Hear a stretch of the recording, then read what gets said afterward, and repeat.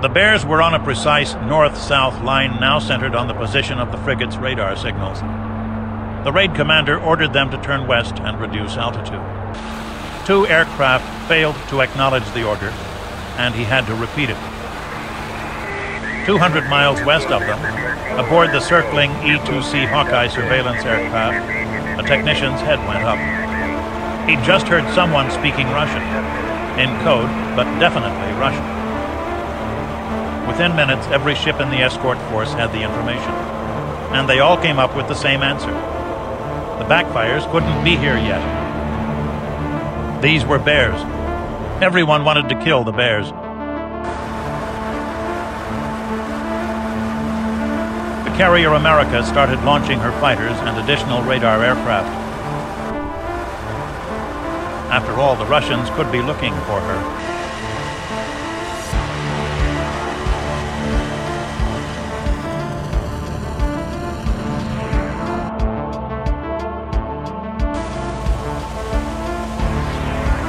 Got to be heading right for us, the tactical action officer said. That's the general idea, Morris agreed. How far? Calloway asked. No way to know that. The Hawkeye copied a voice radio transmission. Probably it's fairly close, but freak atmospheric conditions can let you hear that sort of thing from half a world away. Mr. Leonard, let's go to battle stations for air action. 5 minutes later, the frigate was ready.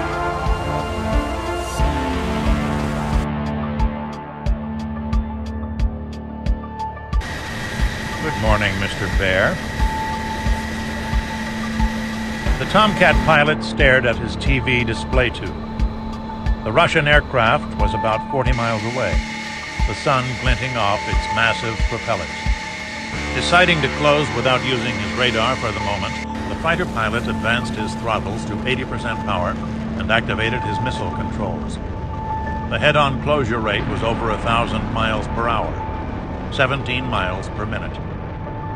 Then, energize, the pilot ordered, and instantly the radar intercept officer in the rear seat powered up the fighter's AWG-9 radar. We've got him, the RIO reported a moment later. Shoot.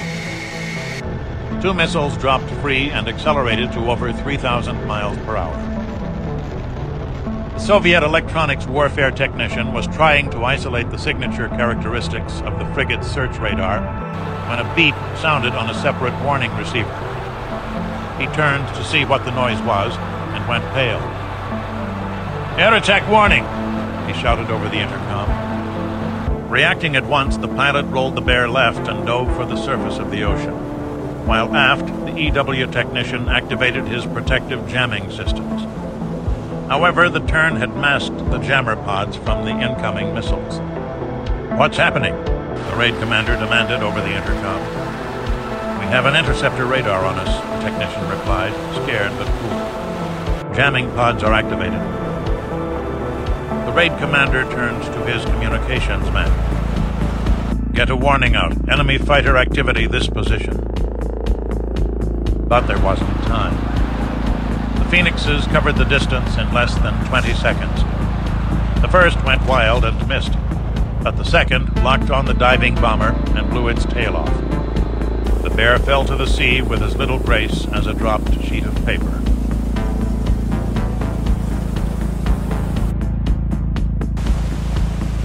The radar showed the Tomcat, and they watched as it launched 2 missiles that immediately disappeared from sight, and then, silently, as the Tomcat continued east for 30 seconds. Then it turned around and headed back west. That, gentleman, is a kill, Morris said. Splash 1 Bear. How do you know? Calloway asked. You think he would have turned back if he missed? And if it was anything but a Bear, he'd have broken radio silence. ESM, we copy any radio traffic from 080. The petty officer in the forward starboard corner of the compartment didn't look up. No, Captain, not a peep. Damn, Morris said. It works. If the bugger didn't get a message out, Calloway understood. We're the only ones who know. Maybe we can bushwhack the whole attack force. Morris stepped over to the display screen. The America's fighters were now all in the air, 70 miles south of the convoy. He looked at the bulkhead clock. The backfires were about 40 minutes away. He lifted a phone. Bridge, combat. Signal Battle Axe to close in. Within seconds, Battle Axe turned hard aport and headed west toward Reuben James. One new thing had already worked today, Morris thought. Why not another? Stand by to launch helo, he ordered. O'Malley was sitting in his cockpit reading a magazine, or at least letting his eyes scan the pictures, while his mind struggled to detach itself from what was going on around him. The announcement over the loudspeaker tore him away from Miss July. Immediately, Ensign Ralston began the engine start sequence while O'Malley scanned the trouble board for any mechanical problems, then looked out the door to be sure that the deck crewmen were clear. "What are we supposed to be doing, Commander?" the systems operator inquired.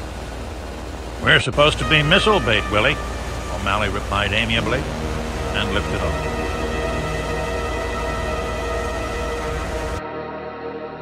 The southernmost bear was within 60 miles of the convoy, but didn't yet know it. Nor did the Americans, since he was below the horizon from Reuben James's radar.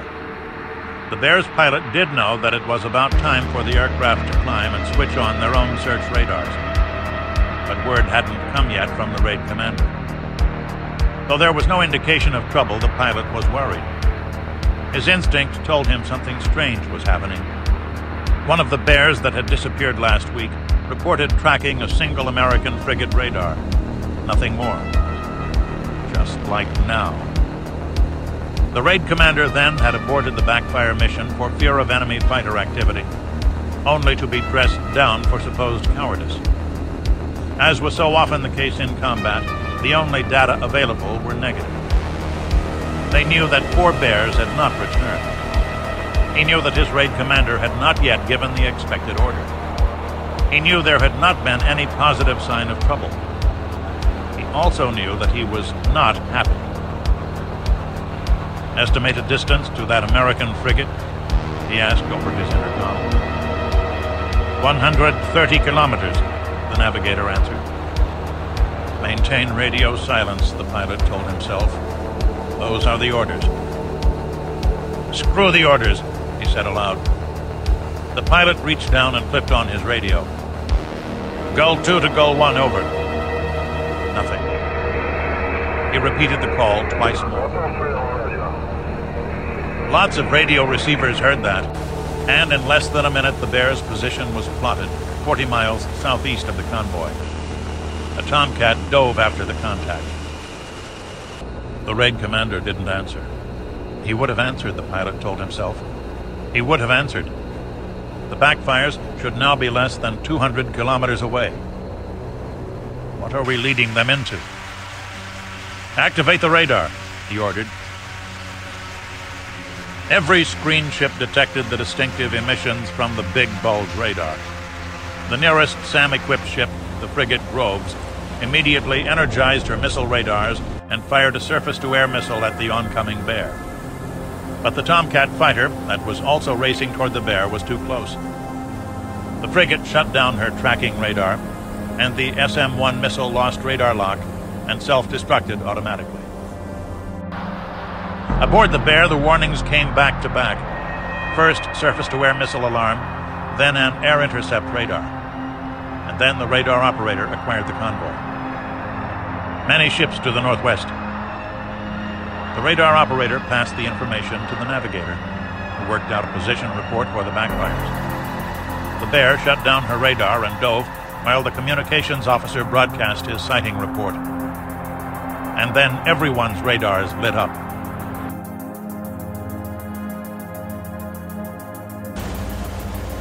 "There are the backfires," the tactical action officer said as the symbols appeared on the scope.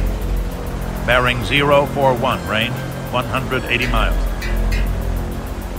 On the bridge, the executive officer was as nervous as he would ever get.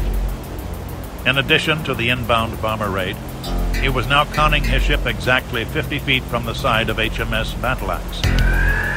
ships were so close together that on a radar scope they'd appear as a single target. 5 miles away, O'Malley and the helicopter from Battle Axe were also flying close formation over the ocean at 20 knots. Each had its blip-enhanced transponder turned on. Ordinarily too small to register on this sort of radar, the helicopters would now appear to be a ship, something worthy of a missile attack.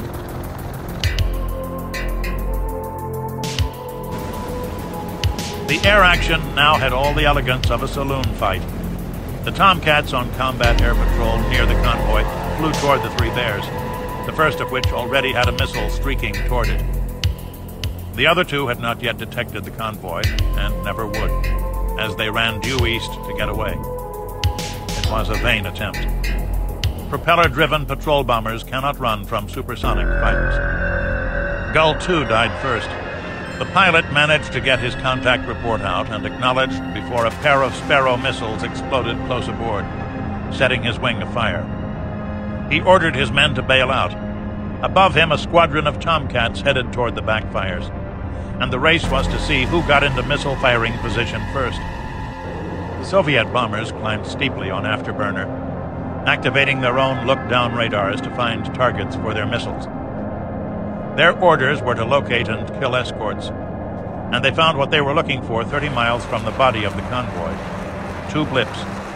The large blip in the rear drew 6 shots. The smaller one, 5 miles away, drew 4. Toland held the red rocket Telex in his hand. What does Com Eastland have to say about it? He's probably going over this one now. You ready? He asked the fighter pilot.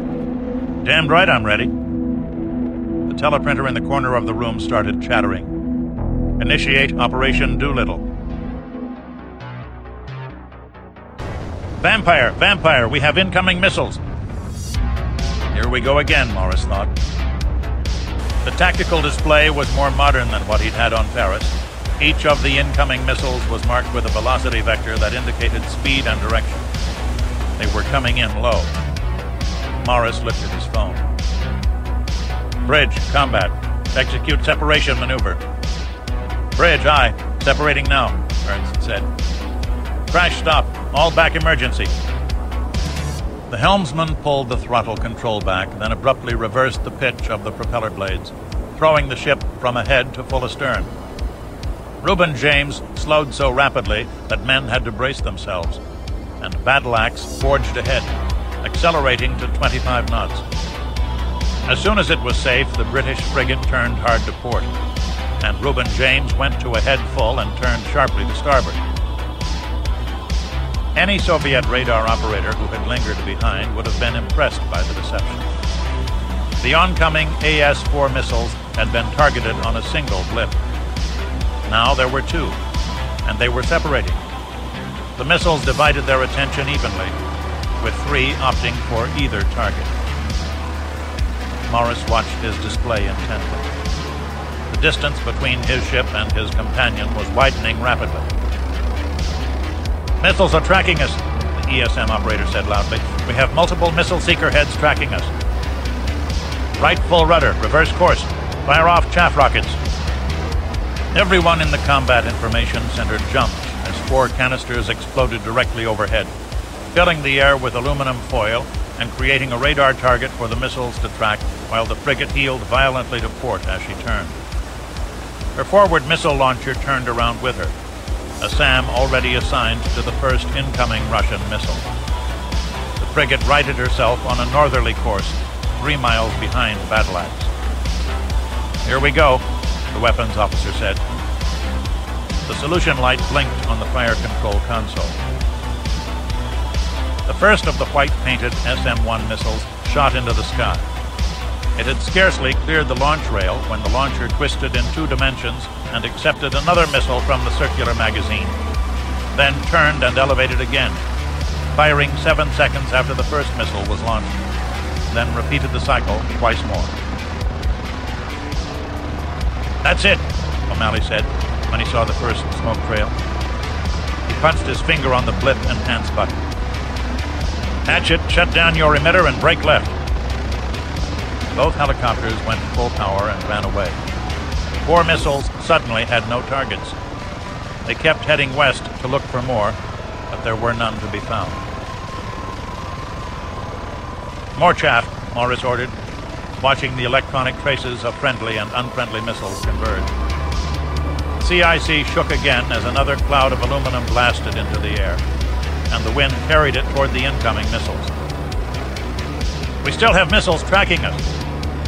"Hit!" the weapons officer exclaimed. The first missile disappeared from the scope, intercepted 16 miles out. But the second Soviet missile kept coming. The first SAM sent after it missed, exploding harmlessly behind it, and then the second one missed too. Another SAM was fired. Range was down to 6 miles.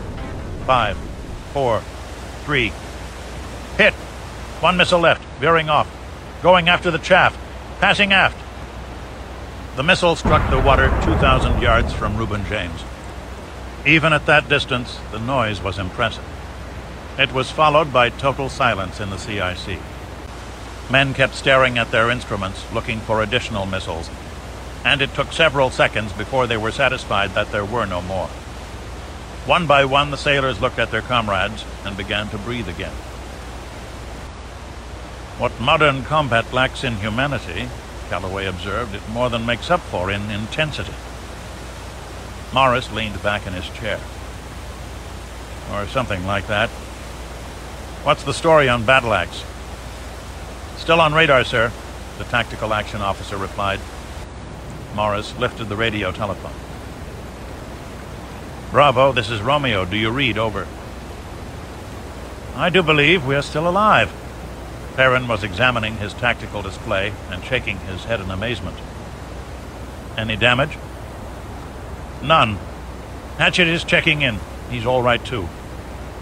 "Remarkable," Captain Perrin said. "Any further inbound traffic?" "We show none." "Negative. The Tomcats chased the backfires off the scope. Let's get reformed." "Roger, Romeo." Morris hung up and looked around the CIC. "Well done, people." The sailors in the room looked at each other, and presently some grins started showing, but they didn't last long. The TAO looked up. "For your information, Captain, Ivan fired a quarter of his missiles at us. So far as I can tell, the Tomcats got about 6, and Bunker Hill got most of the rest. But we show 1 frigate hit and 3 Murcheys. The fighters are returning." He kept his voice neutral. "They report 0 kills on the backfire force." "Damn," Morris said. The trap had failed, and he didn't know why. He had no idea that Stornoway considered it a success.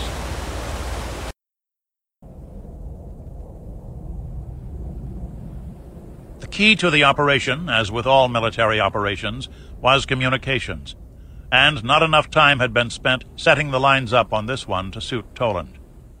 The America's radar aircraft tracked the backfires all the way off the scope.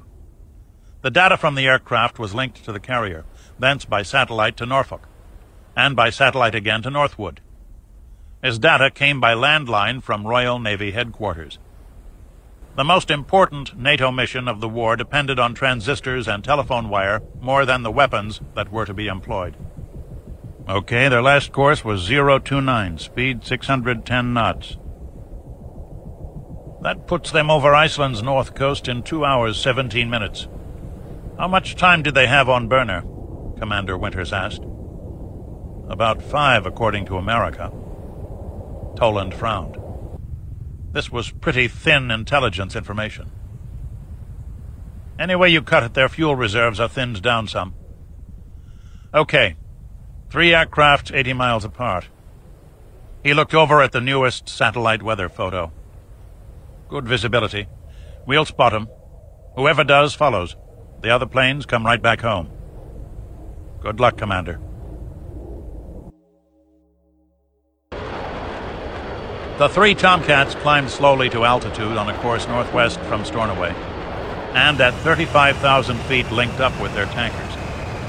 Several hundred miles away, the backfire crews did much the same thing. The presence of American fighters over the convoy in large numbers had come as a rude shock. but time and distance had been in their favor, and they'd managed to escape without loss this time. The crew of each aircraft talked among themselves, their emotions released by the climax of yet another dangerous mission. They discussed the claims they'd make on returning to Kirovsk, based on a straightforward mathematical formula. One missile in 3 was judged to have hit a target, even accounting for enemy SAM fire. Today, SAM opposition had been light, though none had lingered to evaluate it properly. By consensus, they would claim 16 ship kills, and claim both the outside sonar pickets that their comrades in submarines were having such a bad time with. The flight crews relaxed and sipped tea from thermos jugs as they contemplated their next visit to the 80-ship convoy. The Tomcats separated as they spotted the mountains of Iceland. No radio signals were passed. The flyers exchanged hand signals before breaking off on their patrol stations. They knew the radars couldn't reach them there. Commander Winters checked his watch. The backfires should be here in about 30 minutes. Such a beautiful island, the backfire pilot observed to his co-pilot. Pretty to look at. Living there, I am not so certain about. I wonder if the women are as pretty as I have heard.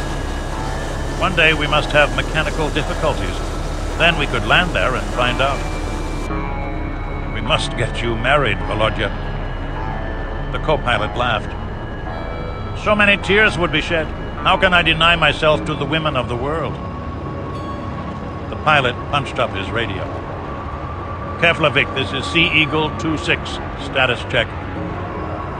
Sea Eagle, we show no contacts except for your group. Count is correct. IFF transponders show normal. Acknowledged. Out. The pilot switched off.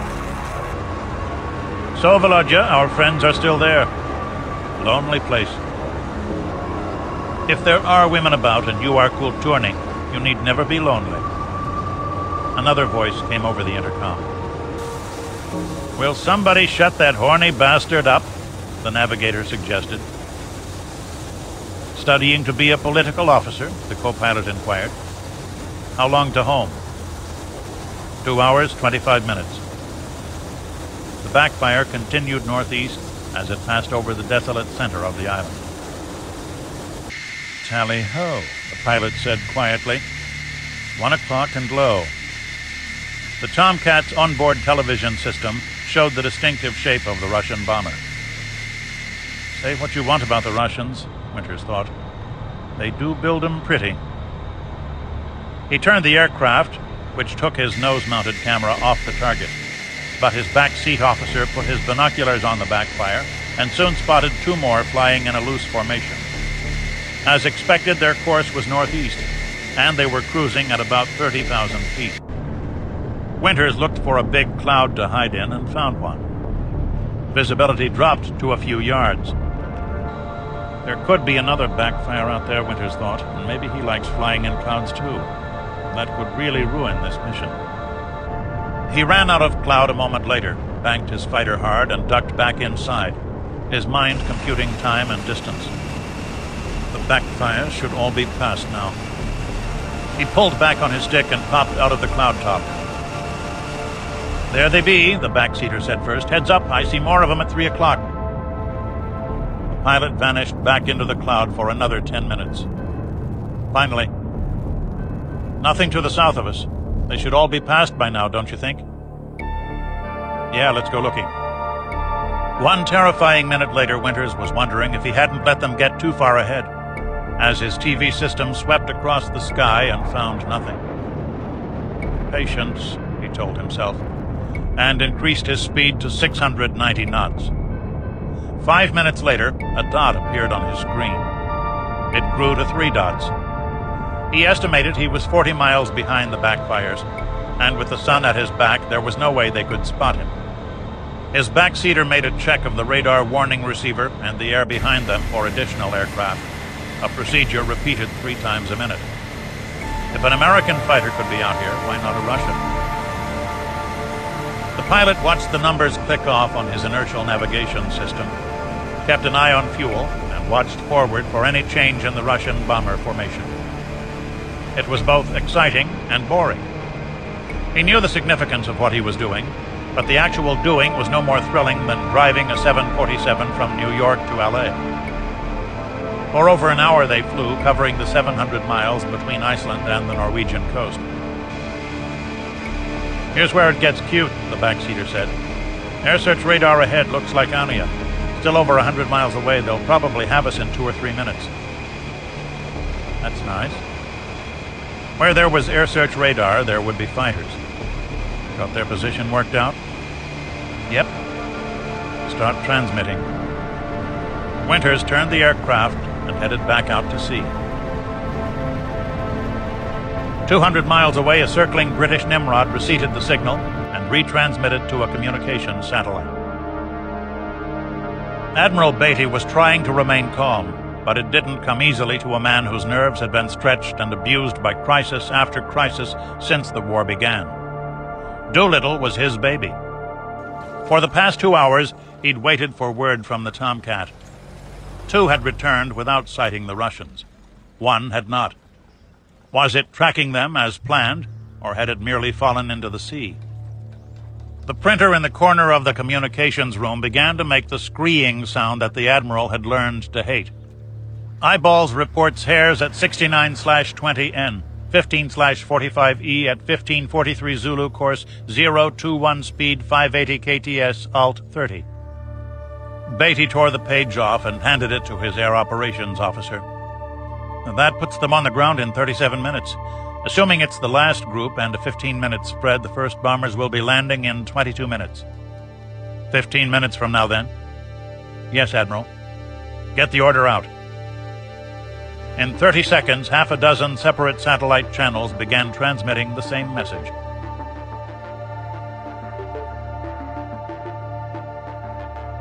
The 3 American submarines had lain on the bottom of the Barents Sea near the Russian coastline for what seemed like half a lifetime, before finally receiving the signal to move south. McCafferty smiled with relief. The 3 British submarines, including HMS Torbay, had already done their job. They had sneaked up on a Russian frigate and 4 patrol boats patrolling the Russian-Norwegian coastline and attacked with torpedoes. The Russians could only assume a major effort was underway to penetrate their patrol barrier and had sent their anti-sub patrol force west to meet it, leaving the way clear for Chicago and her mates. He hoped. As they closed in, his electronics technicians plotted and replotted their bearings. They had to be in exactly the right place when they fired their missiles. "How long before we shoot?" the XO asked. "They'll let us know," McCafferty said. And then, with the chatter of the message from Northwood, they did know. They would launch at 16:02 Zulu time. "Upscope." McCafferty spun the instrument around.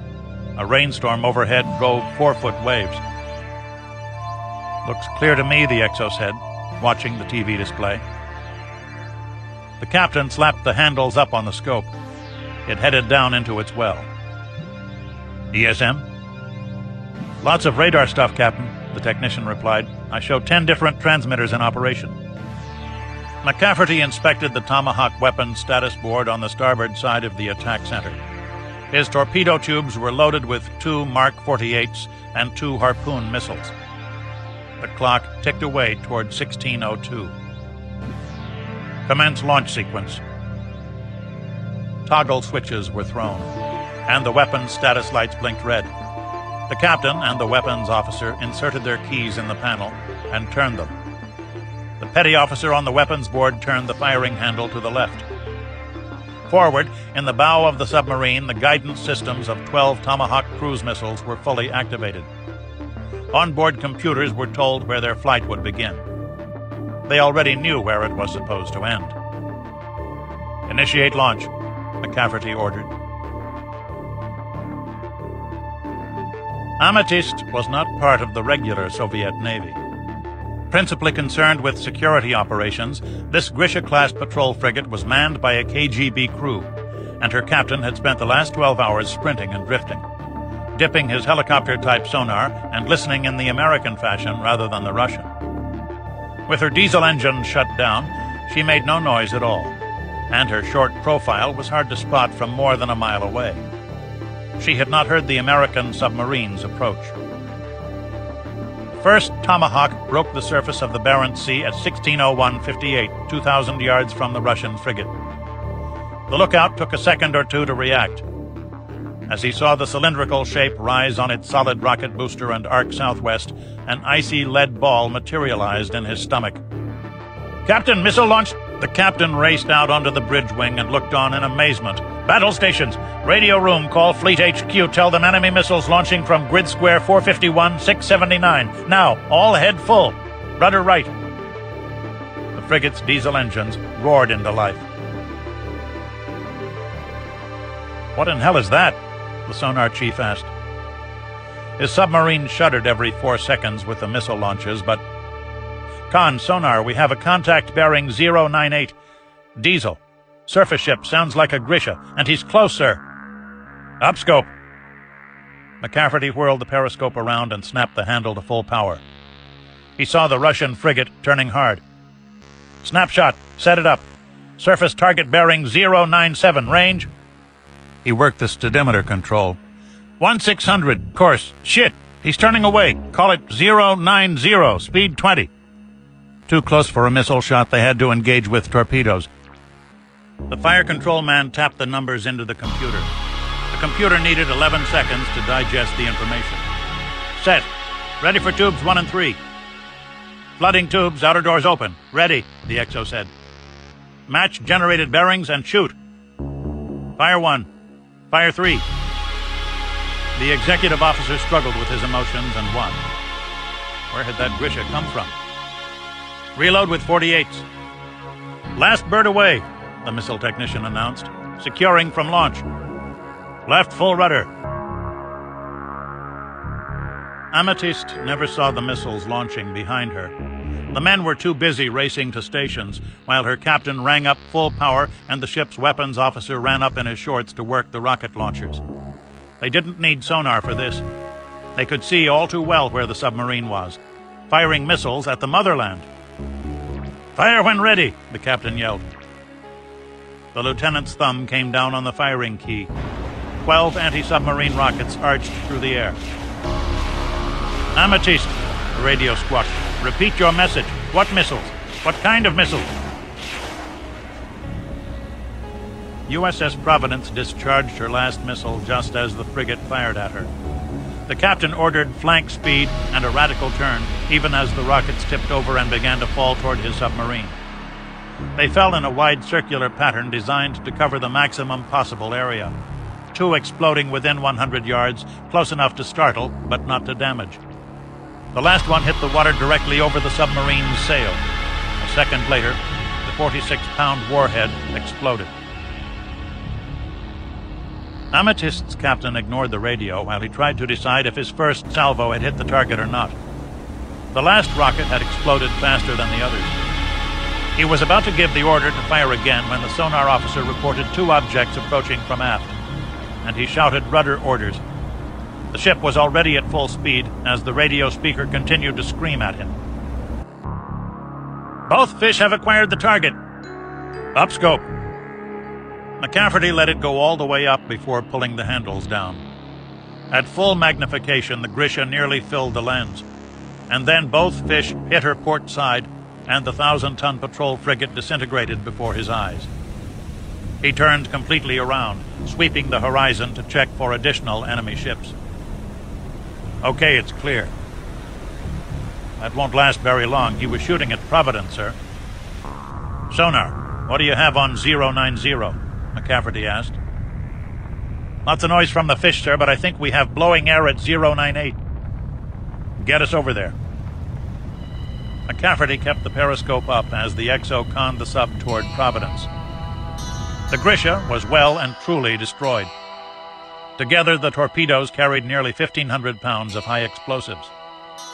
He saw 2 life rafts that had inflated automatically on hitting the water, but no men. "Boston is calling on the Gertrude, skipper. They want to know what the hell happened." "Tell them." The captain adjusted the periscope slightly. "Okay, there she is. She's surfacing. Holy shit."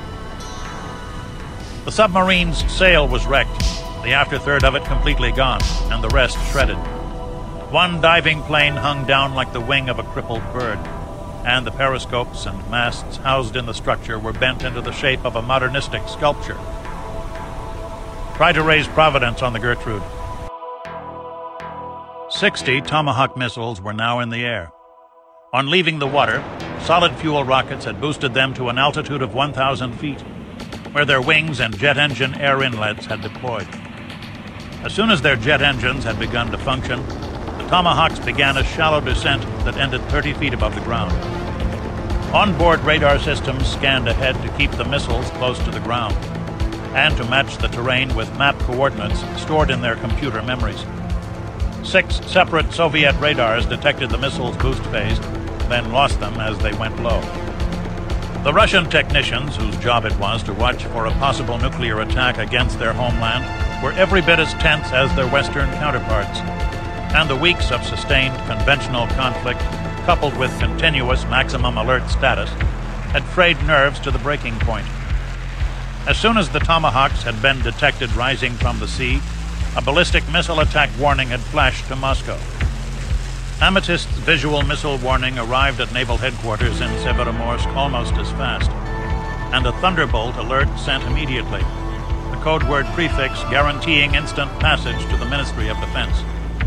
Launch authority for the anti-ballistic missiles deployed around Moscow was automatically released to the battery commanders, and though it was several minutes before radar officers were able to confirm to Moscow's satisfaction that the missiles had dropped off their scopes and were not on ballistic trajectories, defense units stayed on alert, and all over northern Russia, air defense interceptors scrambled. The missiles could not have cared about the furor they had caused. At this point, the Russian coast was composed of rocky bluffs and cliffs that gave way to tundra, flat marsh of northern climes. It was ideal terrain for the cruise missiles, which settled down to a flight path scant feet over the grassy swamps at a speed of 500 knots. Each flew over Lake Babazero, their first navigational reference point, and there their flight paths diverged. The Soviet fighters now lifting off the ground had little idea what they were after. Radar information gave the course and speed of the targets, but if they were cruise missiles, they could reach as far as the Black Sea coast. They could even be targeted on Moscow and be flying a deceptive course far off the direct path to the Soviet capital. On orders from their ground controllers, the interceptors arrayed themselves south of the White Sea and switched on their look-down radars to see if they could spot the missiles crossing the flat surface. But they weren't going to Moscow. Dodging between the occasional hills, the missiles flew on a bearing of 213 until they reached the scrub pine forest.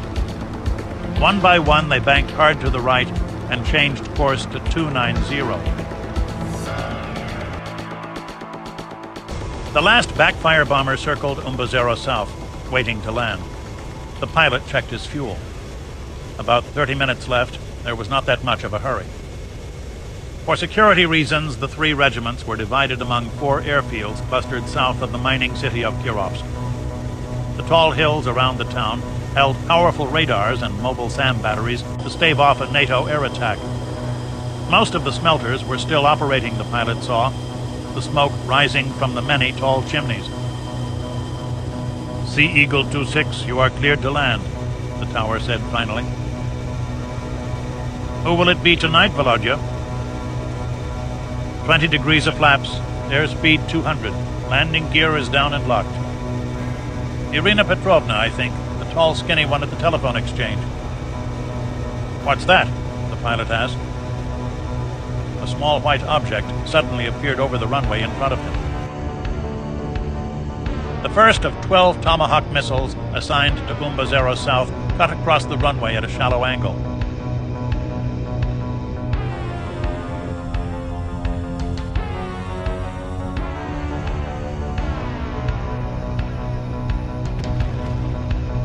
A ready force backfire went first. 2 bomblets fell on its wing, and the bomber fireballed into the sky. The pilot of 2-6 advanced his throttles and climbed out of the landing pattern, watching in horror as 10 bombers exploded before his eyes, and telltale puffs of smoke told him of less serious damage to many others. In 2 minutes, it was over. Crash trucks raced like toys along the concrete as men played fire hoses on the burning trucks and aircraft. The pilot headed north for his alternate field and saw smoke rising there also. 15 minutes fuel. You'd better find us a place fast, Volodya warned. They turned left for Kirovsk South, and the same story was repeated. The attack had been timed for the missiles to hit all 4 targets simultaneously. Afrikanda, this is Sea Eagle 26. We are low on fuel and need to land immediately. Can you take us?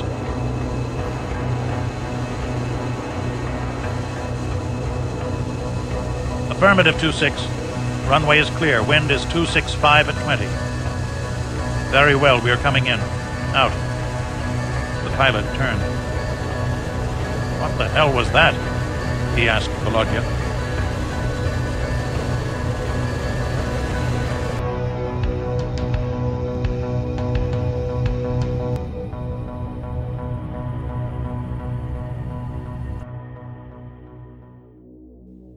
Communications is gone. Fire control is gone. Fairwater plane's gone. We stopped the leaks.